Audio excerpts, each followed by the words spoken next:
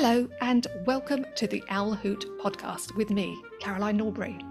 In each episode, I chat to amazing guests with way more expertise than me on topics covering the environment and sustainability. You'll get to hear the facts on climate change, biodiversity loss and pollution, as well as discover the fabulous actions that individuals and organisations are doing to mitigate and adapt to our changing world. I don't know about you, but I find it reassuring and hopeful that there are so many capable people out there doing great things for our planet, as well as inspiring me to get on and do my bit too. So without further ado, let's get on with this week's episode.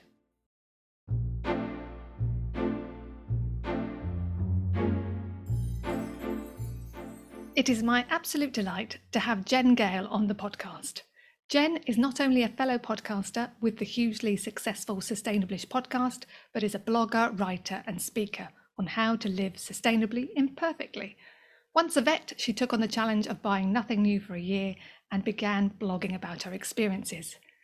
She found her new place in the world and went on to found Sustainablish and set up the Knackered Mums Eco Club, a space for those who are eco-curious and want to do their bit in making sure we don't mess up our planet for our future generations. Jen has also written 2 highly accessible books to help you on your way, titled The Sustainablish Living Guide and The Sustainablish Guide to Green Parenting. Welcome, Jen, to the podcast. Thank you. What an intro. That was awesome. I might have to steal that. You're welcome. Take it. That's fine. So I'm going to start by asking you a little bit of a backstory, find out how a vet became to be a sustainable living guru. How did that all come about? Yeah, so start of it all really was that year buying nothing new. So that was 2012-13. And I kind of, I thought we were pretty green, like we did our recycling. That was kind of, I thought that was peak green. I thought, well, what else can we do? Like surely we can't make a difference. And then read an article in a magazine. A lady was doing something called a secondhand safari, which was a year buying nothing new. And I thought, that sounds quite fun. What a fun challenge. I just discovered like Free Cycle and places like that. So I was like, oh, that sounds quite interesting.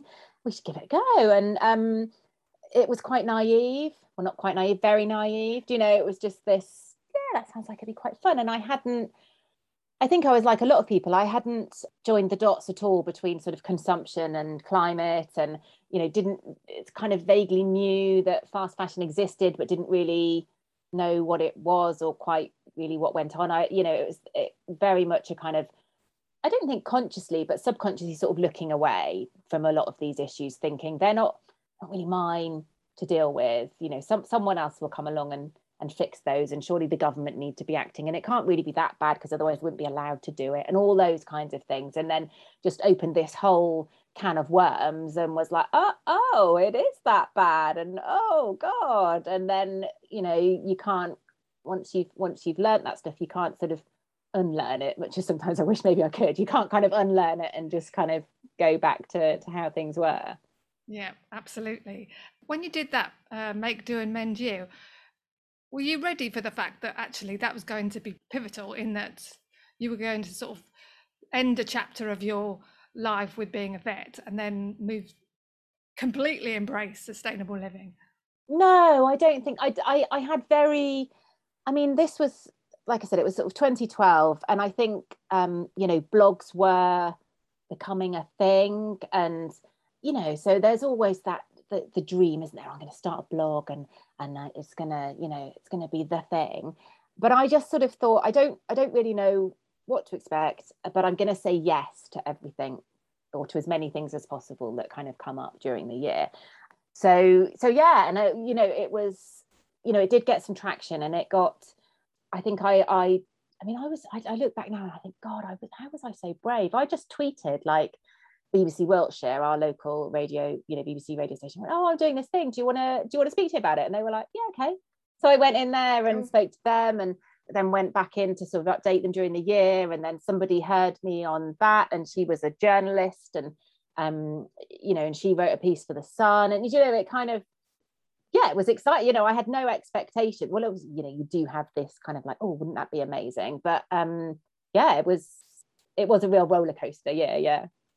And how was it actually? Because obviously you have this idea of what it would be like not to buy anything new, but what was it really like? Was most of it fine and just some Yeah. of it difficult?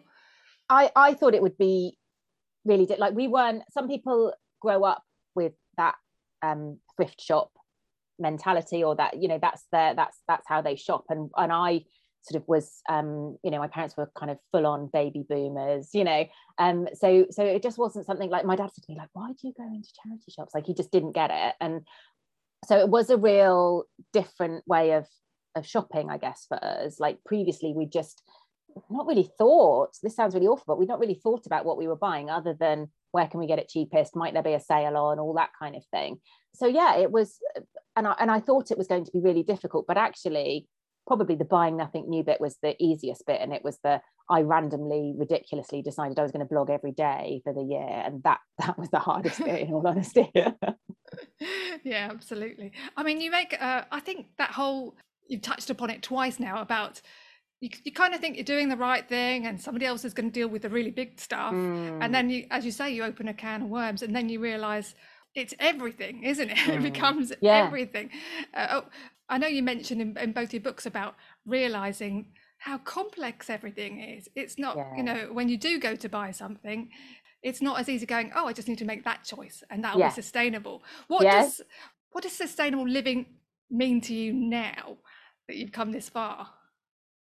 I think for me, it's about trying to make better decisions more of the time, trying to make informed decisions. And I'm aware that sounds really worthy and I'm not in any way, shape, or form perfect. I think there's something around kind of actually recognizing the power that we have as individuals and as families and things to create change, and doing what we can when we can to sort of move that forwards. There's a brilliant quote, I think it's in both books, by Anna Lappe, that says, every time we spend money, we cast a vote for the kind of world we want. And that was a real, like, proper light bulb, like, whoa moment for me, that realization that, you know, we get to choose who we give our money to. We get to choose whether we repair something or upgrade something, or, you know, like, I think a lot of our choices, a lot of the time, are very unconscious. They're very unthought out, and that's not a malicious thing. That's just, we're busy, we're time poor, we don't have the headspace or the energy, and sometimes not the budget, and so we make a lot of choices out of these habits that we've sort of fallen into. And actually, if we give ourselves the time to stop and to think, actually, what is important to me, what are my values, are these choices that I'm making aligning with them? And I'm not saying, like I said, that all my choices align with my values. There's an awful lot of compromise that goes on, but recognizing that some things can quite easily be more in line with your values.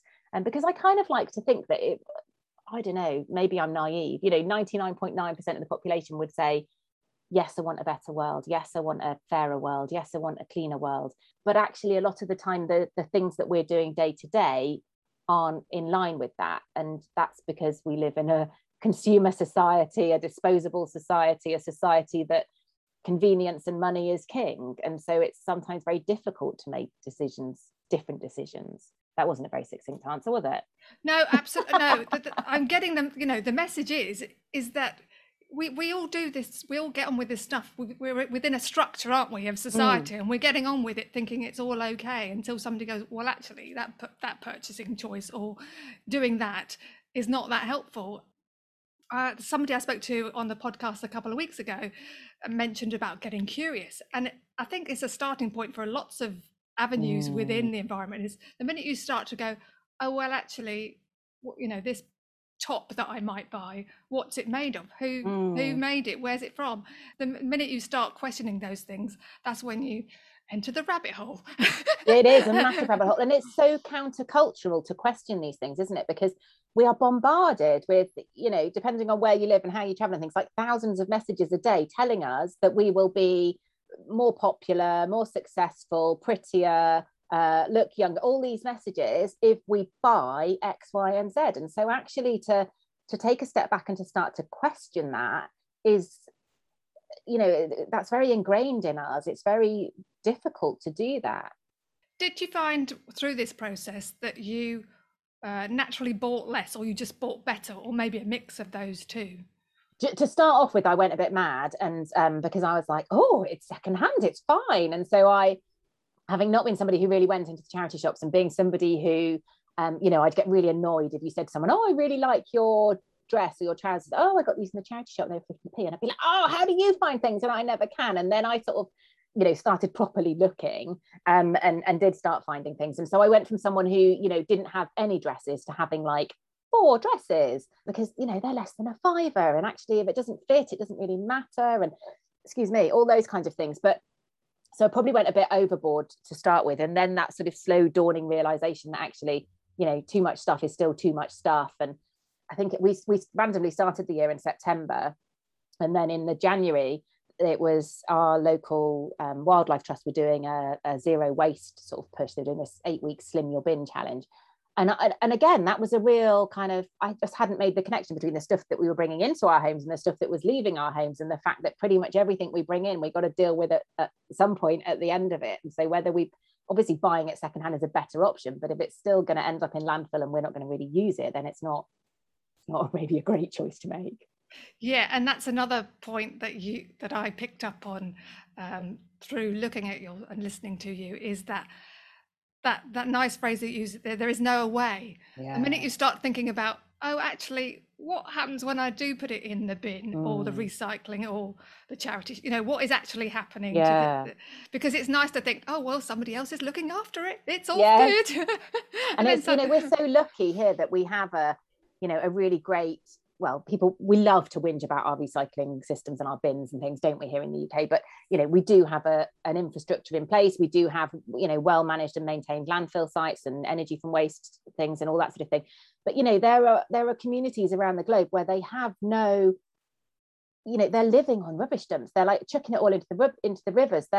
So, for us, we put it in the bin and it goes away and we don't have to think about it anymore, but it's still there, and we kind of forget that, don't we? And the same to a certain extent with the stuff we donate to charity shops. We kind of think, oh, well done me, I've done a great thing, I've decluttered my house and I've given it to the charity shop and they're going to make some money out of it. But if it's dirty or ripped or torn or it's missing bits, all we're doing is passing on the guilt and the expense actually to the charity shop of putting it in landfill. So we've almost, I think, sometimes used charity shops as this kind of guilt-free way of continuing to overconsume, and especially with things like fast fashion, because I can give it to the charity shop once I'm done with it. It doesn't matter if I only wear it once, because I can give it to the charity shop. But actually, the charity shops are getting inundated with this very cheap fast fashion, and often I think there's a stat that only 10 to 30% of clothes donated to charity shops in the UK are actually sold on within the UK. The rest is bagged up and sold on this sort of billion-dollar textile trade, international trade. But that's starting to have a real impact on the countries that it's being exported to. So it's oh my God, your head can kind of, I thought I was doing the right thing giving it to the charity shop. And like you said at the beginning, it's so complex, isn't it? It is. And I wonder, because you've set up your Knackered Mums Eco Club, how is that worked in terms of bringing people together that are trying to do the right thing, but they are, it is complex, isn't it? Do people come to you because they want to know what the right thing is to do, but just because it's just so flipping complex? Yeah, and it's overwhelming, isn't it? It's, you sort of think, you said, didn't you, it's everything. It's, once you start to look, to sort of peek through the curtains or whatever, I can understand why people just pull the curtains shut again and go, no, because it's the food you eat, it's how you travel, and there's a lot of fear of judgment, there's all these stereotypes that exist, and actually if I'm going to be air quotes sustainable, I'm going to have to do X, Y, and Z, and that actually they're not my people, and I'm not that type of person, and all these kind of reasons why we might just merrily, or not so, slightly guiltily kind of look away again. But yeah, I really wanted the Knackered Mums Eco Club to be like a safe space to come and to start and to get it wrong and to be imperfect and to whinge about, the fact that maybe your husband's not on board or your kids are driving you mad, or, the fact that we're it's a very real lived experience and we're all making compromises everywhere and doing it imperfectly, and that's okay, and that we're still making a difference despite all of that. And I hope it's been going for a year now. I I think that's what's there. Yeah, I think the ish and the imperfect allows people to get on board, doesn't it? Because we're all just doing our best, and there is no perfect way of living an eco life. Do you get, because you've been doing this for a while, do you get any backlash from perhaps more eco, if there is such a thing, people that, oh no, you're still not living who do aspire to whatever perfectly green might be? Do you get any I mean, I've had the odd email, usually from men actually, saying, sustainable, and I think I had it on a webinar or something I did, somebody saying, like, it's not enough to reduce or to do a bit less, or to, we're at the point where we need massive action, and I absolutely agree with that. But also, we can't get people from A to Z in one jump. I use the analogy of, if I'm sat there in my pajamas eating a bar of chocolate, watching telly, and someone goes to me, you're going to run a marathon tomorrow, I'm going, no, I'm not. Like, absolutely not a chance. You're off your head, like, go away.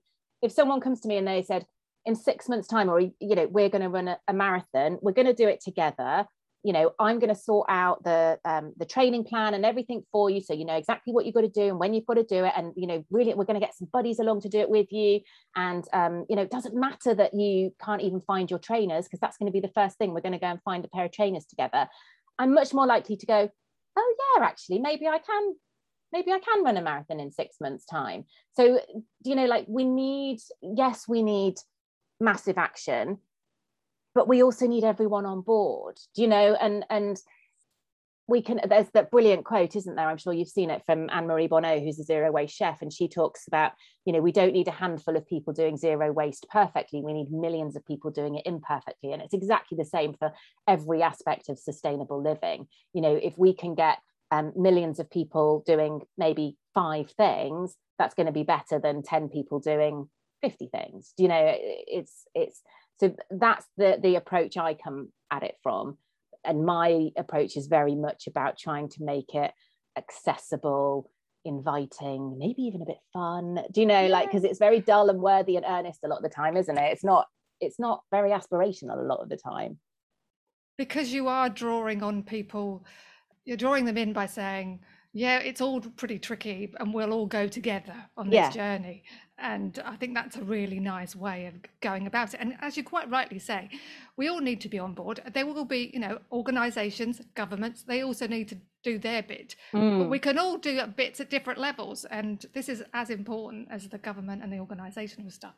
And effectively, the more people that are doing it on an individual basis, they're buying into the whole thing. So when the government comes along and says, right, you now can only drive an electric car, everybody's going, okay, well, I get it. I can see why that might be a good thing. Yeah, and also, these people, or once we get started and we've made a few changes, it doesn't matter how small they are, then we are and we've maybe found our tribe of people, we found some like-minded people, we're a bit more empowered to then email our MP and say, actually, what's going on here with the climate bill, or whatever it might be, or to tweet, I don't know, Coca-Cola and say, what's your plan here with the plastic? And we underestimate how powerful we are, how powerful our voices are, in sort of putting that pressure upwards as well. And there was a study in 2017, I think, that asked MPs why they weren't taking more action on climate. And the vast majority of them said it's because they weren't hearing from their constituents that it was a problem. So, one of the most impactful things we can do is to engage.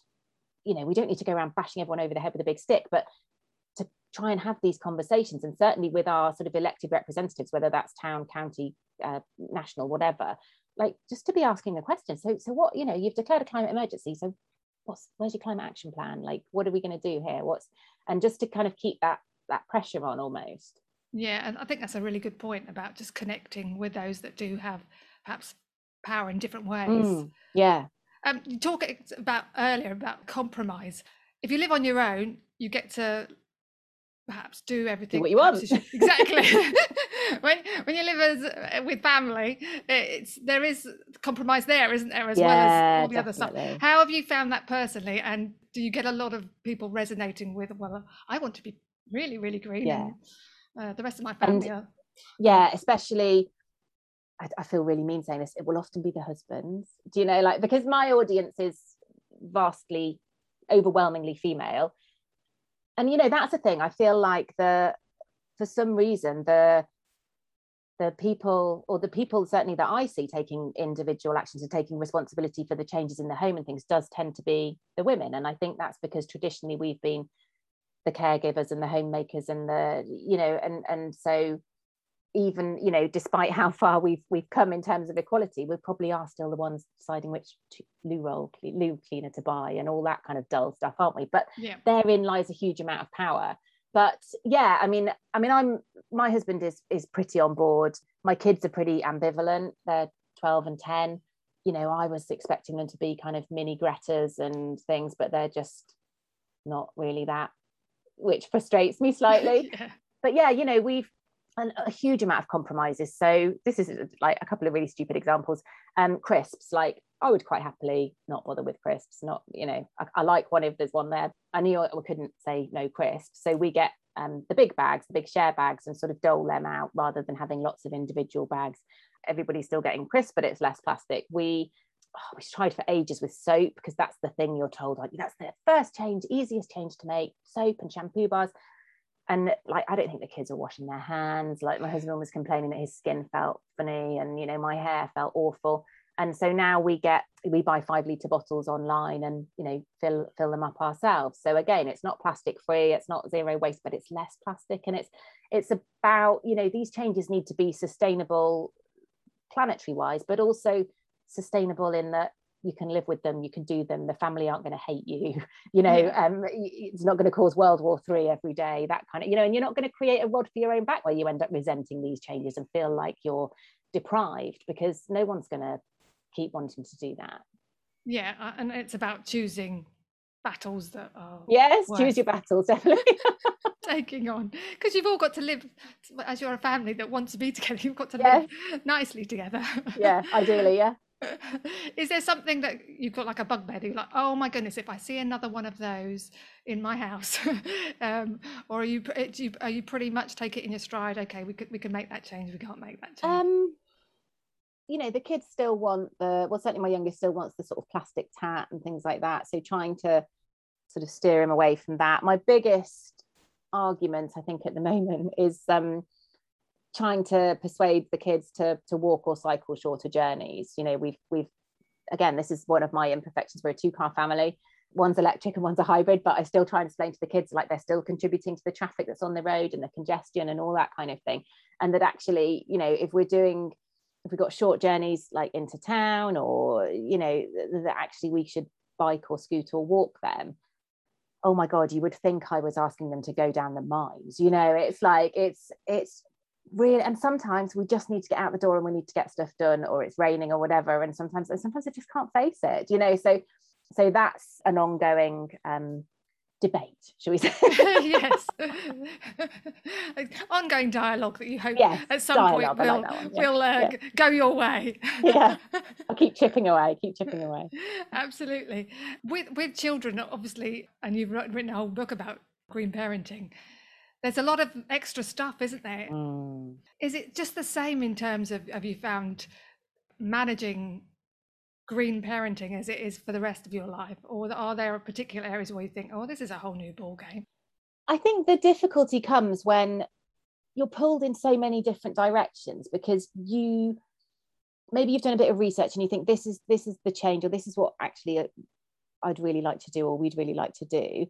But then I think, especially as the kids get older as well, they don't want to be the odd one out. You don't want them to be the odd one out. I mean, kids' parties are just a minefield, aren't they? Like, you know, what present do you take? And do you know, I mean, mine are pre-teens at the moment, but I can imagine that only gets harder as they get, you know, at what point are you allowed to stop, or do you stop imposing your own values and ethics and choices on them? And do you let them, you know, then that's part of growing up, isn't it? They've got to be able to come up with their own value system, but if it's not the same as mine, I'm going to be really cross.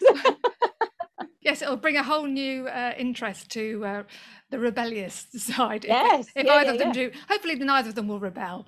Yes, But, yeah. Well, you've been there, haven't you? Yours are grown up now. yeah, So I have to say I was quite lucky. I don't remember them rebelling too much about anything in particular, but maybe I've just blocked that out. But it can go either way, can't it? Yes, yeah. What do you think is one of the hardest things for people to embrace, or is it just increments? Start with, do you recommend starting one thing? Just, a lot of it is habit change, isn't it? I said, we fall into these habits, and changing habits is hard. Changing, deciding to get a bit fitter is hard. Deciding to give up smoking is hard. Deciding to eat a bit more healthily is hard. So that's a lot of it, and sort of it will be, remembering to take your water bottle with you, or remembering to, I think we're so used to being able to solve an issue by buying something, and actually the best thing or the most sustainable thing often to do is to not buy something, and that feels really weird, doesn't it? So yeah, I think it's about just making a start, maybe picking one area, and just I talk in the Knackered Mums Eco Club all the time with this idea of sort of chunking it down. So maybe you want to look at plastic, because that's a really great slightly tongue-in-cheek gateway drug, because we can see it, can't we? It's very visible, very frustrating, and we can see an impact. So maybe we want to start on plastic, but then we can narrow that down to plastic in the bathroom, and actually I'm going to go shampoo, and actually so what I'm going to do is I'm going to see if any of my friends recommend a shampoo bar, or if they don't, or I'll have a look in the refill shop and see if there's a refill shampoo and all that sort of thing. And so it's just trying to break it down the whole time, so that literally you've got something you can do in like 10 minutes, so that you feel like, oh yeah, no, I'm a step closer. You're not having to make these massive leaps. You're just trying to make it every hurdle as low as you can, really. Yeah. And because there are so many places in which you can start. Yeah. How have you found managing, maybe you've not experienced eco anxiety? Do you ever think, oh my goodness, this has just all got a little bit, those facts are just now, I wish they'd go away. Does it ever make you think, whew, this is too much? Or because you're all the time. And my way of dealing with it is to almost not engage. Like when the latest IPCC report came out, didn't it?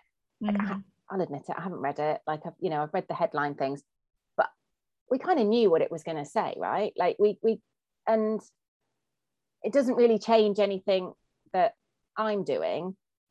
So I just, and like we've watched, there was the David Attenborough had a couple of documentaries out last year, didn't he? And they're heart-wrenching and they're overwhelming. And I think that, brilliant that this stuff's being broadcast on prime time terrestrial channels and things like that. But they kind of build you up into this sort of ball of anxiety and then just leave you there. And you're like, oh, what do I do with this now?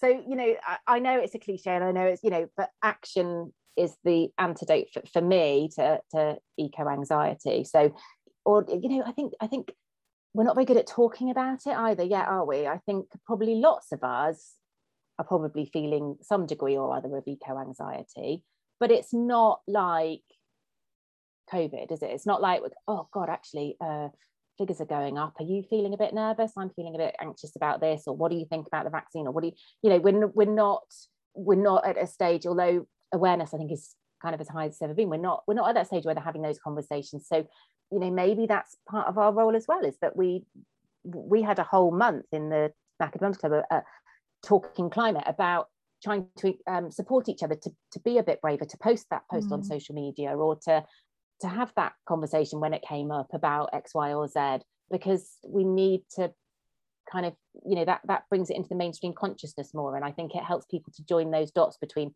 this is happening, this is what I can do about it. Because I think there's a big disconnect between like this is happening and maybe we're sort of crapping ourselves a bit. There's nothing I can do about it. Or, this, but I'm still buying fast fashion, and I'm still, flying 3 times a year, and I'm still, actually, hold on a minute, there's some quite easy things you could do that would really, but there does seem to be that disconnect. Yeah, I wondered about that, because you rightly say the whole COVID, there was a time, and maybe there still is, where you'd be having a conversation with someone and COVID would come up at some point. Yes, yeah. But I wonder whether it's just because, even though it appears to me, but maybe it's just my new filter that I spot all this on the news, that obviously can't get away from the fires and the floods that are going around the world, but they are still around the world. They're not actually on our doorstep here yet, even though we're getting, obviously we're getting some changes. We're not getting quite as hideous as maybe some other places are. Not that I'm willing that to happen to wake us all up, but as you say, it's just sharing that. But I think even when there were so there were some flash floods in London, weren't there? And there was all those images of the tube flooding and, cars floating away. I personally didn't feel like there was a particularly strong climate narrative that came with that there wasn't this is climate change, guys. This is the reality. We are going to have more of this unless X, Y, or actually, this is probably locked in. If we don't want worse than this, we need to do this. And the mainstream media still, whether they're not brave enough, whether it's not the right people there, I don't know, they still seem to be quite reluctant or deliberately reluctant, I don't know, to make that link. Connection. I absolutely agree with that. It's you can share a story and not actually connect all those things, surprisingly. So I'm sort of aware of the time, and I could talk to you all day, but there's a few last points I want to get in. One of them is what's next for you? Have you got other ambitions? Not that you're obviously doing lots and lots of different things. No, I know what you mean. I've got no idea. And oftentimes my ideas will kind of almost come out of nowhere. Like last year I ran an online festival during lockdown. If you'd asked me a month before, that wouldn't have been on my radar at all, and I wouldn't have meant. And then all of a sudden I was like, oh yeah, no, I think I'll do that. And like 2 weeks later, it's happening. So sometimes it will be a bit like that. I would love to write another book, but I need to have a chat with my editor and things like that, and see if there's anything they're up for. But I think my real focus is going to be growing the Knackered Mums Eco Club, because it does feel like it's really impactful, and it's a lovely place to spend time. And the kind of ripples that are coming out of that, the changes that not only the sort of amazing women in there are making, but then the things that they're then kind of going on and doing in their own communities or workplaces and things like that. It's so I think that's going to be I say that at the moment, that's going to be my focus for the next meanwhile. I love the fact that you are one of these people that just go, oh, that looks interesting, off we go, let's try that. It's a good and a bad thing. I'm very good at starting stuff, and sometimes not quite so good at finishing it. Well, you're doing a great job. I have to say, there was an episode not that long ago on your podcast where you had a few people from your Eco Club on, and that was like being in the room in a club, isn't it? It's one of my favorite episodes. Nice. Because I think sometimes we feel like we have to be a certain type of person, or we've got to set up a business, or we've got to do so, whereas actually, like, these are just ordinary, I hope they won't mind me saying ordinary, women like you and me and everyone else, and juggling all these balls and spinning all these plates, and yet they're still, and we're all having the same conversations with our partners and, arguments with our kids and that kind of thing, but we're still able to do some stuff. So again, talking about that and being like, you don't need to be Greta or David Attenborough or whatever, like we can muddle along and make some changes that like they honestly add up to make a difference. I think that's a really nice message. So my two last questions. 2050, that kind of seems to be a date that everybody focuses on. How do you think sustainable living will look by then? Do you think everybody will be engaged by it then? What do you think it might, or you hope? I swing between absolute despair and, a cautious optimism. And I've just read a book, actually, because we did a whole transport theme last month by the guys, I don't know if you've come across them, who do, there's a fully charged YouTube channel about electric cars and renewables and stuff. And they've got a book out. And I came away feeling quite optimistic having read that. There was all these sort of different things, and this feeling that it was a wave that was really sort of growing quickly, and that was and all these different ideas and all these amazing things that are happening. But then, conversely, sometimes I just sort of look at the government and the way a lot of big businesses behave, and I just think, you know what, we're screwed.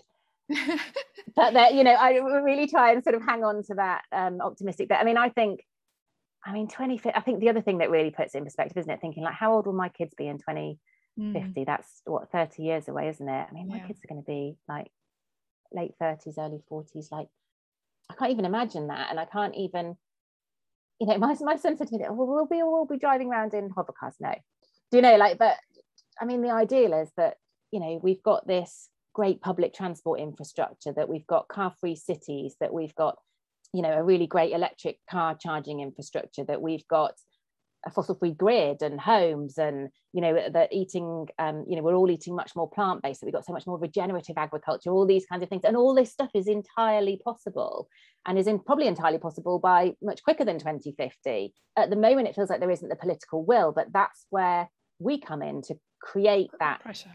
Yeah, you know, and that doesn't mean that you have to be like, you know, regardless of what you think of Extinction Rebellion and stuff, they are putting the pressure on, and they are, you know, bringing it into the public consciousness and stuff. But if, you know, that's not your bag, and it's not my bag, and it's not, you know, it's out of a lot of people's comfort zone, but that doesn't mean that you can't write a letter, or, you know, there are things that we can do to sort of put pressure on and to make our voices heard. And you know, politicians follow votes, businesses follow money, politicians follow votes. We can use our money and our voices to push for the change that we want to see.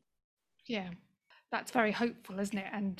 And helpful, because it allows us all to be doing something useful. Yeah, and I think, you know, we've got to, well, there's a great quote by Greta Thunberg, and it's something like, of course we need hope, but more than hope we need action. But you know, like the two almost are interlinked, aren't they? If we're hopeless, we won't act, and we won't act. You know, it's that kind of, the more we act, the more hopeful we can be, that kind of thing. And you've been doing this for nearly a decade now. I know, that's scary, isn't it? I wonder, in that time, is there or is there maybe more than one thing where you thought, this has been I'm most proud of doing this feels most useful, or just most enjoyable? Obviously, a number of those things probably drive you to do the next thing. What are those things that make you think, yeah, this is good? Oh, there are lots of things. I'm so lucky. Like, I loved writing the books. I love seeing people sharing them and commenting and saying, you know, the most, from everything I do, the whole idea is that somebody takes an action as a result of it. It's all very well reading a book or listening to a podcast or coming to, you know, I've started doing quite a few sort of business talks for corporates and things. Well, that's great, but if nothing changes, so, you know, that's I think the best thing, getting those sort of messages, and I read your book and now I'm doing this, or I listened to that episode and now I'm doing this. And so the festival that I mentioned, I mean, that was brilliant last year, like absolutely exhausting, but it was this kind of week of, it was a really weird time because we were in that first lockdown and everything had stopped, and I didn't really know if it was still appropriate to talk about green stuff and things, but actually this coming together of people and the sort of ripples that created was just brilliant. And I adore the Knackered Mums Eco Club, because, you know, every day seeing and hearing about all these changes that people are making, and the support that everyone gives each other and stuff. So yeah, I mean, yeah, that kind of a bit of a pinch me, like, how lucky am I to have all these things that, you know, do affirm what I'm doing? That sounds really shallow, doesn't it? No, absolutely. We all want to be working in a way that you think is useful to someone else. Yes, yeah. Otherwise, what's the point? Yeah. helps when you get up in the morning and you think, this might be worthwhile doing. Yeah. It's been fabulous talking to you, Jen, and hearing some of the ideas and the ways in which we can all do something. And well, I certainly feel quite upbeat. So I'm hoping the other people that listen to it will also feel upbeat too. So thank you so much for having me. You are more than welcome.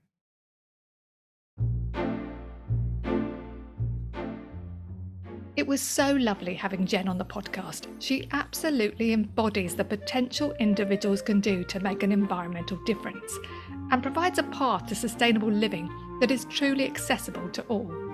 I love the ish. It means you can have a go at trying new things and not feel guilty if it isn't perfect. Jen's podcast and books are definitely worth looking at.